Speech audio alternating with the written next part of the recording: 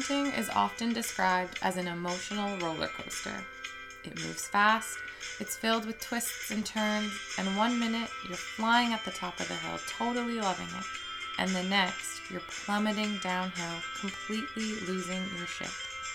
Parenting can be hard, like really freaking hard, but it doesn't have to be lived in such extremes.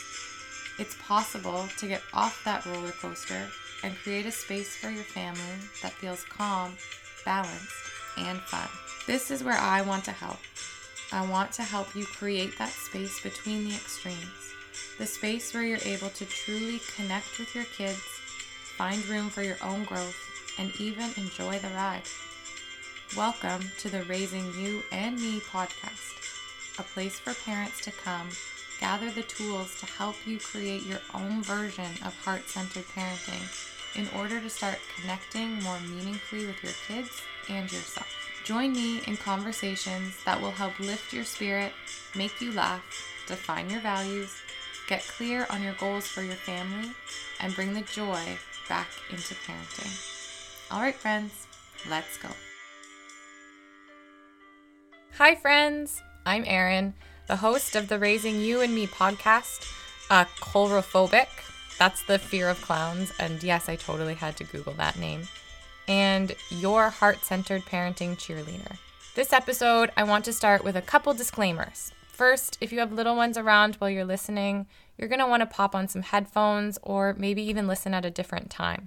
We're going to be talking about some holiday traditions, and this is a conversation I would prefer to have with the grown-ups only. Also, this episode mostly focuses on traditions that are usually associated with Christmas. Things like Santa, the Naughty and Nice list, and the ever-divisive Elf on the Shelf. I know that Christmas is not the only celebration happening this holiday season, and that many people who don't celebrate Christmas may or may not choose to incorporate these things into their family's holiday celebrations. This episode is not meant to exclude anyone or pass any kind of judgment on how your family celebrates the holidays.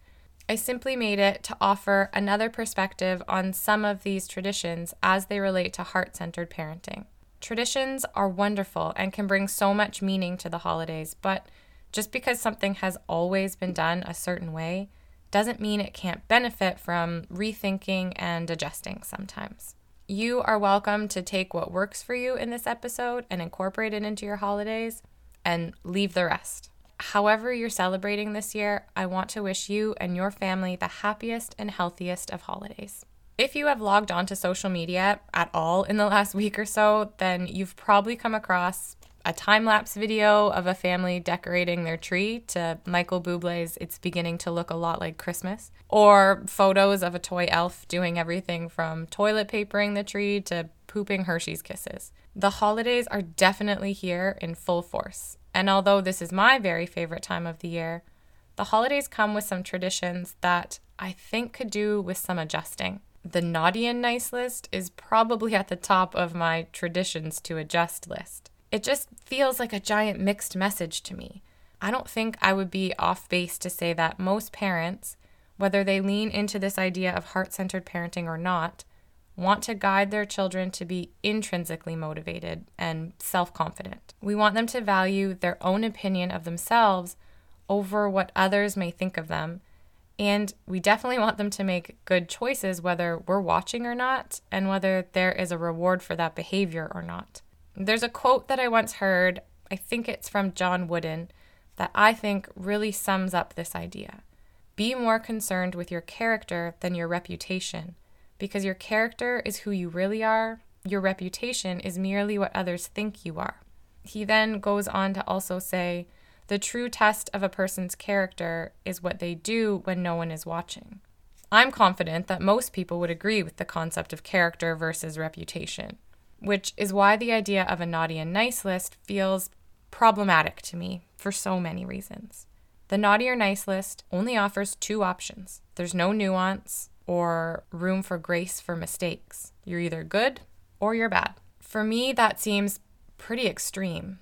We don't function like that as adults in the world. If I mess up, it sucks for sure, but I know that for most of those mistakes, there's room for me to fix it. There's room for me to adjust. But it also seems extreme to me because there aren't really any bad kids. There are definitely kids who need extra support or kids who have challenges that require more attention and intervention from adults, but flat out completely bad kids, I don't buy it. When we as the adults use our authority to label kids as good or bad, we're sending them the message that there's no room for making mistakes and that other people's opinions of them is more important than their own opinion of themselves. Also, that other people get to decide your worthiness to receive good things. If we buy into the naughty and nice list, then bad kids aren't worthy of getting gifts. Those aren't messages I want any of our kids to get, mine or yours. One of the other funny things about the naughty and nice list to me is that I'm pretty sure it was created with the intention of encouraging quote unquote good choices or behavior from kids. It was meant to incentivize them. This idea that someone magical is watching and making a list. If you're good enough, you'll be rewarded with gifts, but if you're not, you get nothing. I can see where they were going with this idea. It's creative for sure. But if you really crack open all the feelings that come with this naughty and nice list incentive, it actually just creates a feeling of anxiety and this intense pressure of being watched and judged. I once heard someone say, no one is more patient than a parent who has an audience. I think a lot of people might agree with that. So let's imagine for a minute that we flipped this scenario. At the beginning of December, someone somewhere is going to start to observe every single thing you say and do for the entire month. They might even send one of their little troublemaker employees to your house to watch you. And then, at the end of the month, after giving you no real guidelines as to what they are looking for, so you just have to aim for perfection and cross your fingers that you make it, they'll decide where you fall on the list. They'll decide whether you are good or bad, and then they'll reward you, or not, accordingly. That sounds terrible. That sounds like the worst, most stressful month ever. I'd rather have daily root canals than the situation I just described to you. And I can say with total confidence that when I feel that level of stress and anxiety, my choices are not always ones I'm proud of. And they're definitely not ones that I want somebody judging me for. It's not any different for our kids. When we say things like, Santa's watching, it doesn't inspire or incentivize our kids to make kind, thoughtful choices. It actually has the opposite effect. It ramps up their stress levels and makes them feel judged, which in turn will only cause them to make more and more choices that are out of line with their character. Not really the intended result here. Also, when we go with the naughty and nice list and the idea that naughty kids don't get any gifts, we have to think about whether we are willing to follow through on the naughty and nice list consequences. Are we really willing to withhold gifts from our kids if they're not behaving in a certain way? There's no right or wrong answer to that question. That's a question only you can answer, but it does bring me to one of the other sticky parts of the naughty or nice list for me. When we encourage the idea that the good kids get presents and the bad kids get nothing, it creates the problem of attaching individual worthiness to a gift. If we're going to get our kids to buy into the idea of the naughty and nice list, then it's only natural that they will assume that the gift, or gifts, plural, they get are equal to their goodness level. The more exciting a gift is, or the larger the amount of gifts that they get, the nicer they must be. That feels icky to me. This is not the intention behind gift giving. Gift giving obviously isn't the only way to show affection, but it can definitely be an expression of love. But that love shouldn't be tied to the worth of the gift or the amount of gifts. And then the gift itself doesn't determine the amount of love that comes with it. This is something that a lot of grown-ups can still have issues with, and it's already a pretty abstract and complicated concept for kids to make sense of. But when we add in the naughty or nice layer, we make it even harder to navigate. So this is one of the reasons that we don't really do the naughty or nice list in our house. In our family, we like to tell our girls that people give you gifts because they love you and they want to share that experience of giving with you. When someone gives you a gift, they do that because they love you for the whole person you are, not as some sort of reward for doing good things. When a friend draws you a picture, they took time from their day to create something especially for you because they were thinking of you and they like spending time with you. that picture is filled with the same love as the dollhouse that was bought from the store. The value of the gift does not equal the value of the love. And the value of the gift does not equal your level of goodness. At the beginning of the episode, I mentioned the idea of intrinsic motivation. When a person's goodness becomes attached to the value or the amount of the gifts, it encourages the opposite. It encourages extrinsic motivation, which ultimately means our kids will make choices based on what the reward is. Then you dive into that tricky area and you have to think, what happens when there is no reward? What choices will they make when no one is watching? Don't get me wrong here, external rewards aren't always a bad thing and can be used really effectively. But gifts aren't meant to be rewards for certain behaviors. They aren't meant to be conditional. They're supposed to be a generous expression of love and thoughtfulness from the special people in our lives. So that's the part that we choose to focus on. In the episode I posted a few weeks ago about cultivating gratitude in our kids, I talked a lot about asking our kids intentional questions. The idea of naughty and nice is another great place to ask them thought-provoking questions. What kinds of behaviors are considered naughty? What are considered nice? How do you think naughty people or nice people act? Do you think that people can be both naughty and nice? Why do you think we are nice sometimes and naughty other times? If someone does something that's considered naughty, does that mean they're always naughty now, or can they shift back and forth? Does naughty behavior mean that the person is a naughty person? Why do you think people are naughty sometimes? There's so many questions, and when we encourage our kids to think about different behaviors and the feelings that might be motivating those behaviors and how they relate to goodness, it encourages empathy and grace and the self-confidence to move forward after making mistakes because they know that there's grace there for them as well. Lastly, inclusivity is a key value in our family. The world is so much better when everyone feels they have a place in it. The naughty and nice list isn't very inclusive and leaves very little room for circumstance. Again, if we're having our kids buy into the idea of a naughty and nice list, what happens when their friend whose family is struggling to make ends meet tells them they didn't get any presents this year? Naturally, our kids will just assume that person must be naughty, but they're making that assumption based on nothing but circumstances. Imagine how confusing that must feel for them when they start to question why they think their friend is nice, but Santa believes they're naughty. This really hit home for me the other day when I was standing in the grocery line behind two sets of parents.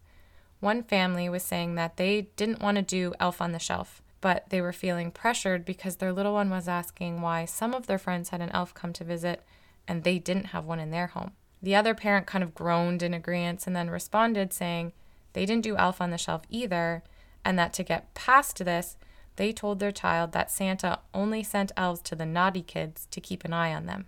I'm not telling this to bash these parents. I know absolutely nothing about them other than that 2-minute conversation I overheard. And I know that feeling of pressure when your child wants to do something because they feel like their friends are. I'm also not telling you this story to guilt you into doing Elf on the Shelf. You get to decide if that little red shithead works for your family or not. I'm telling this story because in that moment, my heart hurt for the little one who's now trying to figure out which of their friends is naughty or nice.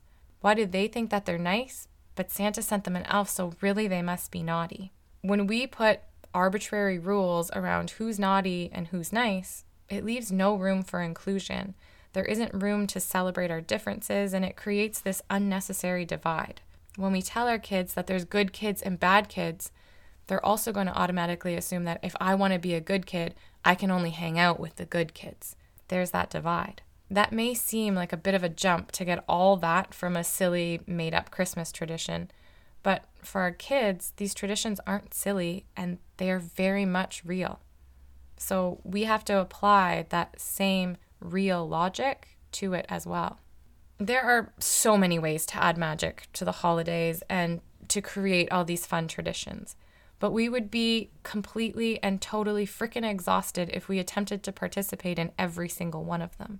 And for all the shitty, terrible things that 2020 has brought us, this year we're being given the opportunity to really be able to focus only on the ones that bring us joy. Choose the traditions that fit for your family and focus on those. Put the love and the magic into those. Screw the stuff that feels stressful or like an obligation. Screw the stuff that feels a little bit icky to you. Fuck what the neighbors are doing. But if your kids do ask why others celebrate one way and you don't, I would really, really strongly encourage you to tell them that every home has different traditions, and then shift the focus back to what you do and start listing the fun ones you choose to do in your home. Please avoid attacking or attaching negativity to others' traditions or how they choose to celebrate. I also want you to remember that if there is a certain tradition that's become a real sticking point for your kids, and you do feel like you have the capacity to take it on and add it to one of your traditions, remember, you can choose to do it in your own way. I thought when I heard of Elf on the Shelf that the idea of having an elf visit would be really fun and kind of magical, but I really hated the watching behavior and reporting back to Santa, and I also hated how they weren't supposed to touch it. Having a toy in the house that they couldn't play with just seemed like a bit of a battle that I didn't want to take on. So we adjusted a little. We do have an elf that comes and visits, but it's not actually an elf on the shelf, and we don't join into all the rules around Elf on the Shelf. Our kids are able to play with the elf, and the elf doesn't do tricks every night because that kind of commitment felt really overwhelming for me. The elf isn't there to report back to Santa, it's just there to enjoy the holidays with our family. We also choose to use the elf to encourage kindness and generosity in our girls. The elf often leaves a note with an activity or a random act of kindness we can do for our family or out in the community. So remember, there really are no rules when it comes to these traditions. You can do it however you want to. Traditions are so wonderful, but when you're able to adjust them to really fit your family, that's when they become truly magical. You know, when you hear people talk about going to that happy place in your mind, usually this is said when you're trying to meditate or trying to calm your brain a little bit. When I hear that, I almost always choose our Christmas Eve tradition of going to this really big light display. Every year we take the girls on Christmas Eve, and I'm never more happy than when we get on the carousel surrounded by twinkling lights and we spin in circles until I feel sick. Then we walk around and stare at the lights, drink our weight in hot chocolate, and the excitement from the girls is totally palpable. And yes, I cry every single time because it is just the most pure joy. This holiday season, I hope you adjust and create and lean into the magic of the holidays. But I also want to encourage you to be thoughtful and intentional with your traditions so that they line up with the values you're already teaching your children January through November. Thank you so much for listening, friends. I am truly grateful that you spent this time with me. Sending you love and energy and the best wishes for a great start to the holiday season, and rooting for you always. Be safe. Talk soon.